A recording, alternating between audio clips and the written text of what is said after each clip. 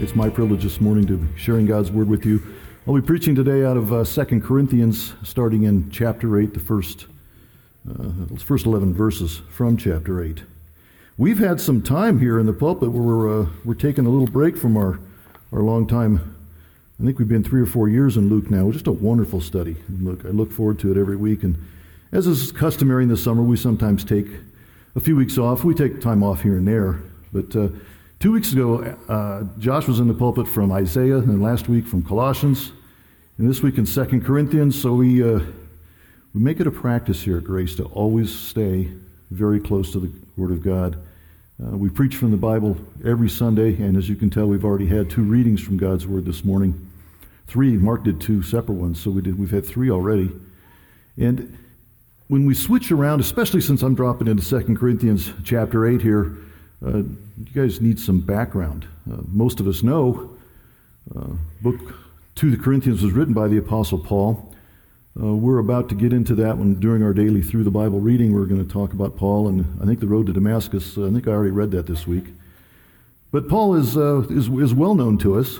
We've studied him quite a bit, and for many of us, we know what's going on in Corinth as well. Paul established that church in Corinth on his second missionary journey. What Paul would do, what was standard for him when he did a missionary journey, was to start off from his home church. And his home church was in northern Israel, in Antioch. And he left there, then he would go up into north into Turkey, on into the Aegean Sea, and along the coast, usually on the east coast, where he would start in the Aegean Sea. On his second missionary journey, he was going up through Ephesus and then north into an area called Thrace. And in Thrace, he established the churches of Philippi and Thessalonica, and he was also in Berea. And then he went on down onto the west side of the Aegean Sea there into the northern part of Greece called Macedonia. Proceeded through Macedonia, went on down into the southern part of Greece called Achaia. And there's a third part of Greece called Peloponnesus. It's just to the west, and it's south of Achaia. And there's a little tiny strip of land connecting Peloponnesus to Achaia. That's the town of Corinth. So he made his way all the way to Corinth. Corinth and Athens are the 2 main towns in Achaia. That was pretty much the end of the journey for him on his second missionary trip. Everywhere he went, Paul preached the gospel. Everywhere he went, the Jews didn't like it, and they threatened him and they harassed him. It was no different in Corinth. In fact, in Corinth, because of all the harassment that he received, he felt it was time to end his journey. And he ended up leaving the town of Corinth and went back to Antioch to make his report to his church. He started off shortly after going back to Antioch. Then he went on his third missionary journey. And it's on his third missionary journey that he wrote this letter, 2 Corinthians, to the church. As it turns out, this isn't the second letter to the Corinthians. He actually wrote a first letter to them that's been lost. The church was established in 51 A.D. or thereabouts, and the first letter was written to them that was lost. Basically just a pastoral letter, they think. The Corinthians had some questions. They asked him some questions, but it became obvious when he wrote what we call 1 Corinthians. He wrote his response back to them in a second letter, and it's the first one that God saved into the canon. We call it 1 Corinthians because it's the first one that God saved for his canon.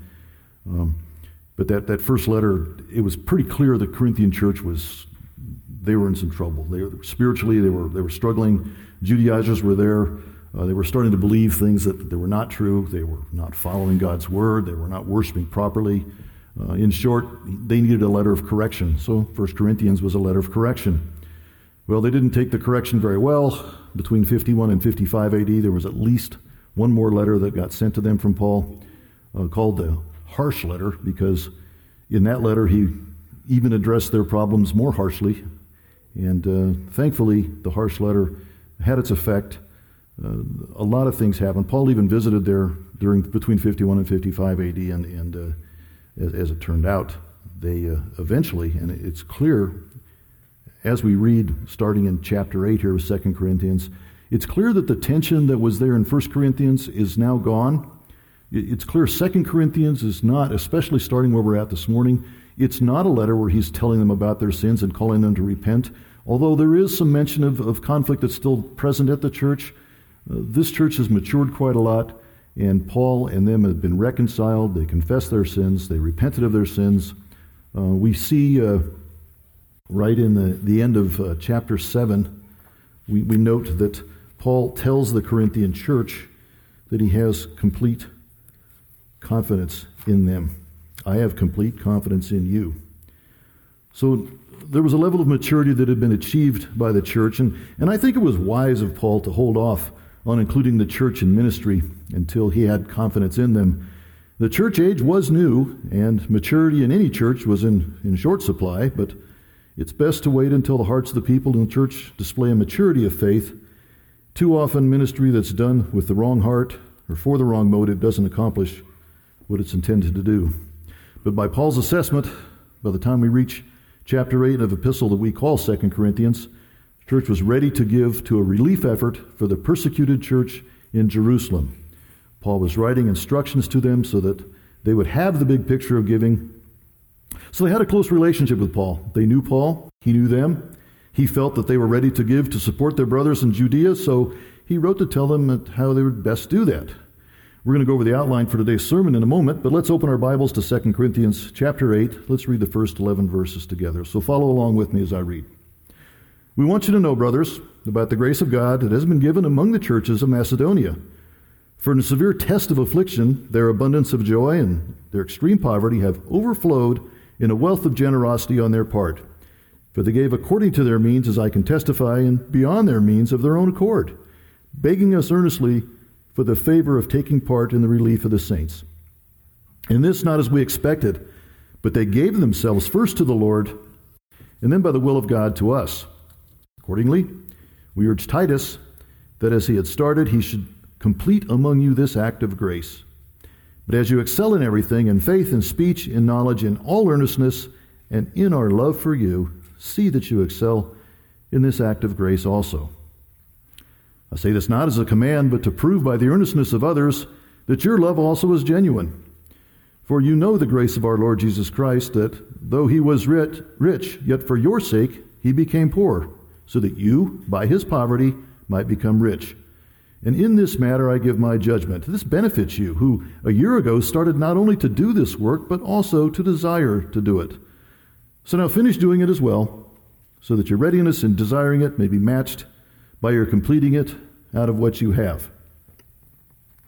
The title I've given today's sermon is Giving to the Church, and I've provided a 4-point outline in your bulletin today. You'll note that the outline tells us that our giving is founded upon grace, it's guided by principles, it's conducted as worship, and lastly, our giving is combined with gifts.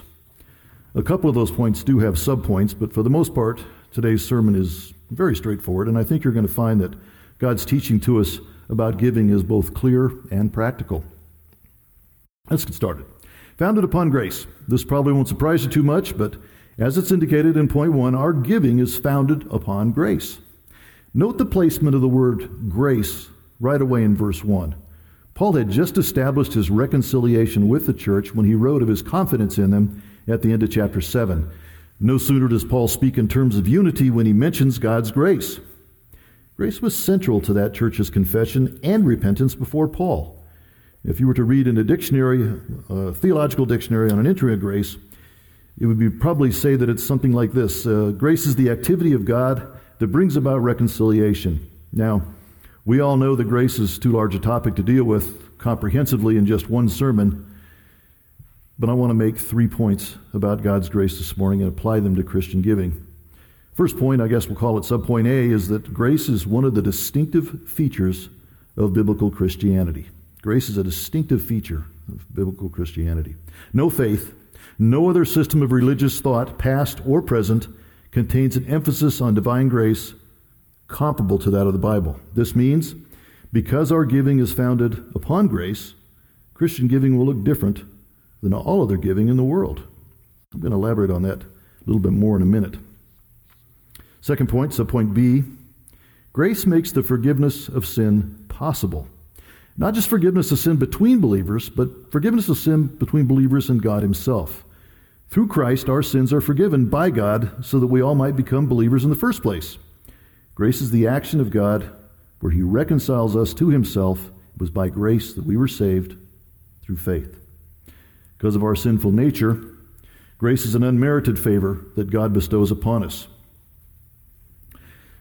By its definition, grace is given. It's never deserved. Grace involves interpersonal reconciliation, and this implies that giving among Christians is a personal activity. And by a personal activity, I mean that as Christians, we will have a relationship with those to whom we give. We will know them, they will know us. This then naturally speaks of our mutual accountability before Christ and to one another. Third point, subpoint C. In the New Testament, grace focuses upon salvation. This informs our giving. Christians should direct their money so that it's never far from the proclamation of the gospel message of salvation. So, for Christians, the recipient of our gifts will be a person whose focus is the gospel message of Christ. Paul directs a straight line from the grace of God in verse 1 to the Macedonians' giving in verse 2. So just to review, foundation of all of our giving to God is the grace of God, made available to us by the indwelling of the Holy Spirit. Christian giving is always different. It's not founded upon us or purposed for our glory, but it's founded upon the will of God and His glory. Since it's founded upon grace and grace is focused upon salvation, our giving should be both relational and gospel-centered. That's the first point this morning. Our giving is founded upon the grace of God. And like all things that are part of God's teachings, we find that giving adheres to certain principles. And that's point number 2. Giving is guided by principles. This passage offers one of the best New Testament descriptions of how Christians ought to give to God. We find these principles mostly in verse 2, and it's also point number 2 on your outline. Read verse 2 with me if you would. For in a severe test of affliction, their abundance of joy and their extreme poverty have overflowed in a wealth of generosity on their part. Verse 2 is a very interesting verse. It contains not just one, but it contains two contrasts. We read here that God allowed the Macedonians to suffer affliction. He allowed them to suffer extreme poverty as well, but amid both affliction and poverty, their response was characterized by joy and generosity. It seems odd, doesn't it? Let's look at that a little more closely. In calling believers to affliction, God wants us to rely more fully upon Him. Josh made this point last week very well, so I just commend that sermon to you on our website, but I want to add just a few words for today. Just to be short and succinct, I want to just tell you all that I think we need to change our view of affliction. Too often, I think we want our lives to be like some kind of storybook ending, but fact is, most of the people I know who are Christians talk at great length about the struggles that they're having. And truthfully, we should look at our life as a pattern of struggles, not a pattern of smooth sailing, so to speak, that's only punctuated by struggles. If you think about it, we ought to view our lives as being one test after another. God drew us before we were believers, and sometimes His drawing was in the form of affliction. So for some of us, we've had affliction in many cases, even before being called to serve Christ. And once we're redeemed, our lives are lived on the field of a spiritual battle. Our battle is what we're called to do as members of God's army. These struggles are the norm. They're the fabric of our lives. General tone I hear very often is that affliction is a bad thing. People complain about their affliction, but unlike what I've found to be the common belief, the affliction that God visits upon us is always for our good. In our affliction, we undergo sanctification. So follow along with me in this thinking. If God is loving towards us, and He is, then He causes events to occur in our lives that change us, and if we are obedient, cause us to be more like Him. And if we're more like Him, that means that by necessity, we're less like the world. And if we're less like the world's going to notice that. Thus, they're going to call us back to them. And when the world tries to draw us back, it's trying to draw us away from God. Truthfully, that's a lost cause, because we belong to God. The more we're sanctified, the more faithful we'll be to God, and more consistently we'll follow God. Again, this means we won't be following the world, and so they'll persecute us, and we're going to suffer affliction. You see, affliction is a measuring stick that we can use to see God at work in us as He sanctifies us. It's a measuring stick. Look at verse 3. Note the Macedonians were undergoing a severe test of affliction. They must have been making a difference. Their affliction was severe.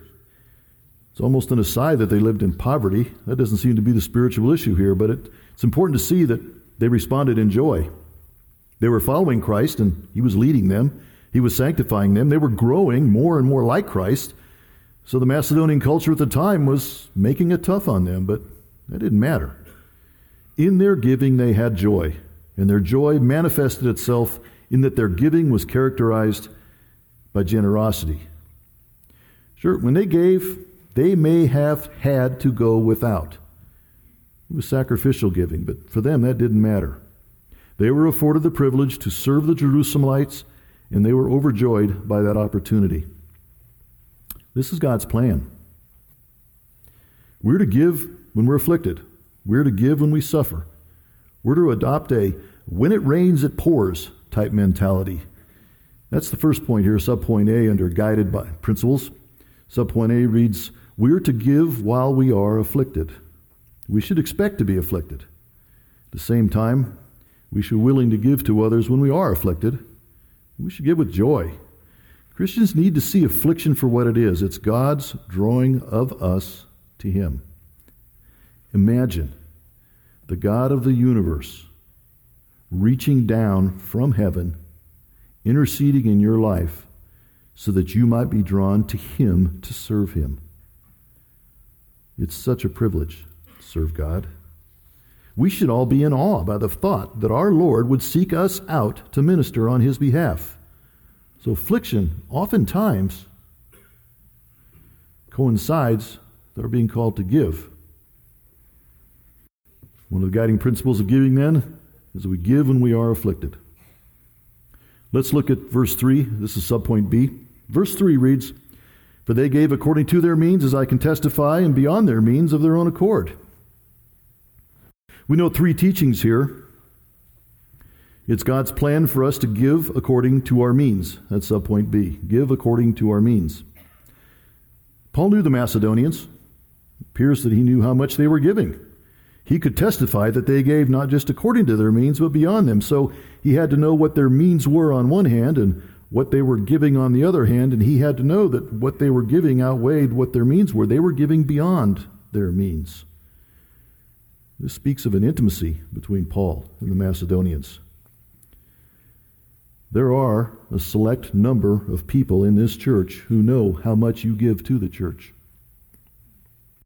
It's part of their role. It's necessary. It's a trust that's been bestowed upon these brothers and sisters. They have a knowledge of all of us that I've come to view as a burden for them. I'm grateful for these people, for the fidelity with which they carry out their duty. None of the elders know how much is given by anyone here. No, do we want to know, honestly, but that's not a thing for us to know. But it is a thing for me to ask you all, do you give according to your means? I'm going to look at that giving from both sides of the proverbial coin here, if you'll pardon the pun. But first of all, let's explore this from the side of one's giving beneath one's means. This can take on two forms. In both cases, it's manifested by the world's competing for your money and winning the battle. Let's suppose you may have been blessed with a great deal of money, but you direct your money to things not related to God's work. People who struggle with this are often stereotyped as having too many possessions, and they use their time pursuing interests that have much to do with the world, but little to do with God. No matter, the principle remains, they're directing their resources to things that are unchristian. And by the way, you don't need to be wealthy to make this mistake.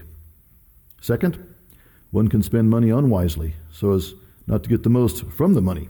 This is an example of stewardship. It's akin to the first example because while the need to be filled might not necessarily be unchristian, the stewardship still falls short. With improper direction, one's money goes to the wrong place and is put to use doing work that is not God's work.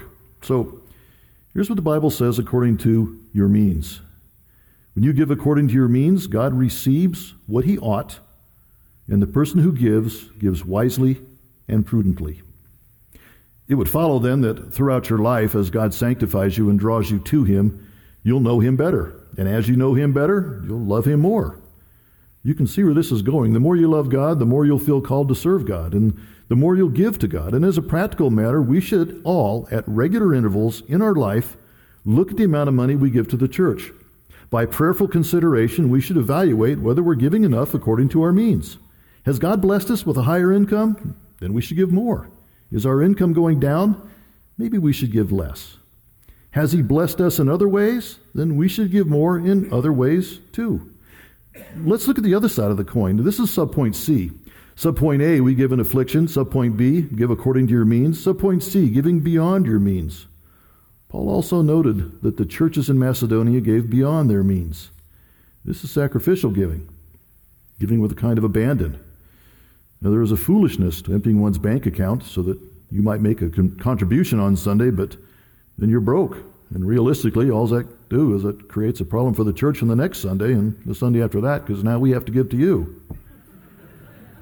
No, I'm not suggesting that you should give to the extent that it places you and your family in abject poverty, but to give beyond one's means and trusting God to provide according to His riches in glory in Christ Jesus is in keeping with our teachings in Philippians 4:19. This kind of giving acknowledges God as our provider. Our bank accounts are there because God graciously provided for us. When we give from our reserves and consider the needs of others above ourselves, we place ourselves more deeply in dependence upon God. And it's this dependence on God that demonstrates to Him our acknowledgement of His grace and undeserved mercy. It's worshipful and it brings Him glory. It's a fascinating thing to consider. The person in the church who gives to God regularly is blessed regularly, and the person who gives sacrificially is also blessed and receives a second blessing because he's giving and trusting that he'll be provided for. This person is acknowledging God in a practical manner. When people give beyond their means, they are exercising God's gift of faith. This will lead to someone who is more attuned to God's hand working in their life. It will deepen their trust in God. This brother or sister will find that they are able to go patiently wait for God to provide for their needs, just as God used them to work in the lives of others and provide for their needs. We note that Paul marveled at the Macedonians who gave beyond their means. Let me encourage each of you today to prayerfully consider giving beyond your means. Exercise faith. Acknowledge God in a practical manner. I'm convinced that for all of us who believe, there will come a time when God will call upon us to give beyond our means. And wouldn't it be a blessing if that was called upon regularly and we all gave just a little bit beyond our means as a general term? I don't believe it's the norm in the United States to give sacrificially. I think we give out of our abundance. But economics, politics, persecution may progress to the point where sacrificial giving becomes more and more common. But God will never leave us nor forsake us. We should never forsake His work. This leads me naturally to our last subpoint in God's principle of giving, subpoint D. Just to review, we're to give when we are afflicted, give according to our means, blessed extra when we give beyond our means, and now we're to give of our own accord. Subpoint D, give of your own accord. Doesn't matter whether you're giving your time, your talent, or your money. If you give freely, you're giving according to God's will. No one can serve God under compulsion. No one can give under compulsion. All giving to God is to be involuntarily. If it weren't voluntary, it wouldn't be giving. It'd be just someone else taking. To follow up with the last point, if you acknowledge God's work in you and His mercies and grace bestowed upon you, then of course you'll give of your own accord. Giving not done of your own accord isn't really giving to God rightly. An accurate understanding of how God wants you to give merely edifies you. But practicing that giving and giving with the right understanding and attitude sanctifies you, and it brings Him glory. This means there's no such thing as tithing in our church. Tithing is built upon an Old Testament tradition that's akin to taxation. In the church age, we give freely, we give of our own accord. There's no mention of a tithe in the New Testament. Do you apply some kind of formula to your giving? You give 10% or 15%? Not a nickel more, not a nickel less? Why do you do that? You ever asked yourself that question? From what I've shared today, we're all supposed to give according to our means. We can rest assured that our giving will be out of affliction. It'll be done by God's grace. We'll end in our joy, but still, it won't be the same for each of us because we all have different amounts of wealth and different amounts of talent. Some will give much, some will give little. But the amount that each believer gives is personally determined. Exodus 16 teaches us, Whoever gathered much had nothing left over, and whoever gathered little had no lack. It's the same when we give to our church. Don't neglect your gift just because you may feel that it's a small amount. The ones who gathered little manna still needed that little manna. The church needs your small amount because it's your gift. And as an elder, I want you sanctified by the exercise of your gift. As we're sanctified, we become more in tune with God's will for our lives. Since He's given us the responsibility of determining our giving to Him, we must responsibly consider each time we give how much we are to give. It's not a matter of multiplying our income this month by some decimal factor. It's prayerfully making a decision. It's an act of obedience. It's an act of worship. It's glorifying activity. Next verse. Let's move there. Point 3 here. Giving is conducted as worship. Giving is an act of worship. Paul is talking about the Macedonians in verse 4. We read here that they were begging us earnestly for the favor of taking part in the relief of the saints. When we give, it's we who are benefited. Giving is a privilege. God blesses us as we give. We're serving God's high purpose when we give, and we note that in verse 4, the Macedonians were so grateful that they could take part in helping the church in Jerusalem. It's not just an exercise of applied mathematics. It's an experience of loving ministry. When we devote our time and our resources and the money with which God has blessed us with to do the work of God, what we're doing in all of that is a very tangible way of telling God and witnessing to others that God's work is worthy of being done. We testify of its value when we give of our lives to accomplish it. Our lives testify, and we proclaim the worthiness of God to all who can see. Proclaiming God to be worthy isn't just done in the confines of this room on Sunday morning. It's lived out in our lives. Freely giving to God to advance His kingdom is an act of worship. Giving money to support the church and support the work of the saints to bring about His kingdom is a part of that worship. I like setting aside a time during our worship service when we as a body of believers can together contribute to the furtherance of kingdom work. I know that whomever is called to give on that day will sit down with me as a brother or a sister in Christ, and together we will give to our God. We'll humbly thank Him by giving back to Him as a mere token of all the gratitude that we have for everything that He's done for us. We give as an act of worship. Lastly, point 4 teaches us that our giving is combined with our other spiritual gifts, combined with gifts. It encompasses verses 5 to 7. You might want to have your Bibles open there. We need to see that God's Word directs us to give to His needs first, just like the Macedonians gave first to the collection for the church in Jerusalem, and then they gave in support of Paul. This is akin to giving to the general fund of our church first before giving to extra or special projects like, for example, the Deacons Fund. Both are good to give to, but primary giving is to the church. Don't let the thing that is good become the enemy of the thing that is the best. Give to God first, and then by the will of God, give to other things. This too is a personal decision, yet it's a practical command. Next, we note that Titus was directed to ask for the offering. Grace Church in Greeley, like the churches in Macedonia and Corinth, has overseers. Your elders and pastors here at Grace make it a practice to oversee the direction of the money that's used in ministry at the church. Just as Paul directed Titus, the elders direct an array of men and women who work kind of behind the scenes to see to it that the money you give in obedience is handled with integrity and fidelity. Just to give you a quick sketch, we receive weekly updates by our treasurer who works closely with the deacons and who is helped by a team of people, which begins at the collecting of the offering, and then the counting and the depositing, and then eventually the dispersing of God's money as we pay our bills each week to do God's work. All along the way, we prayerfully consider how His money is to be spent. I have to say I'm humbled by the giving that I've seen here at this church, but at the same time I'm cognizant of the fact we have much left to accomplish and we need to increase in our faithfulness to God. So just as Paul directed Titus to speak to the church in Corinth to complete this act of grace, I stand before you today and I urge you to complete your act of grace. We serve the same God whose gospel message Paul faithfully proclaimed and shared, and we have pastors and elders who stand before you faithfully proclaiming that same gospel message. So let me urge you again, complete your act of grace. Now, to get to point 4 here, I was kind of dancing around that one a bit there, but the core teaching of point 4 is that our giving is combined with our other spiritual gifts. We're not to give of our time or our talents in lieu of giving of the money that God provided us with. We're to give our money in addition to all the other things we give.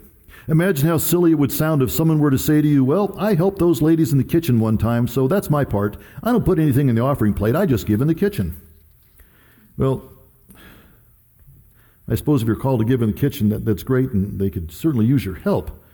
And there's lawn work that has to be done, and we've got maintenance stuff that has to be done, and you can talk to any of the deacons, or you could talk to Rod. We got VBS coming up. We just made the announcement today that we've got some help there. But the point of the matter is our monetary gifts are combined with the rest of the things that we give to Christ. The Apostle Paul began his relationship with that little church in Corinth by giving a simple evangelistic sermon. Men and women were drawn to Christ by the preaching of the word, and a church formed. The church grew. In the course of events that followed, God allowed affliction to visit that young and confused church, but by the persistence of a man wholly devoted to Christ, the word was proclaimed, and eventually sin was confessed, forgiven, and repented of.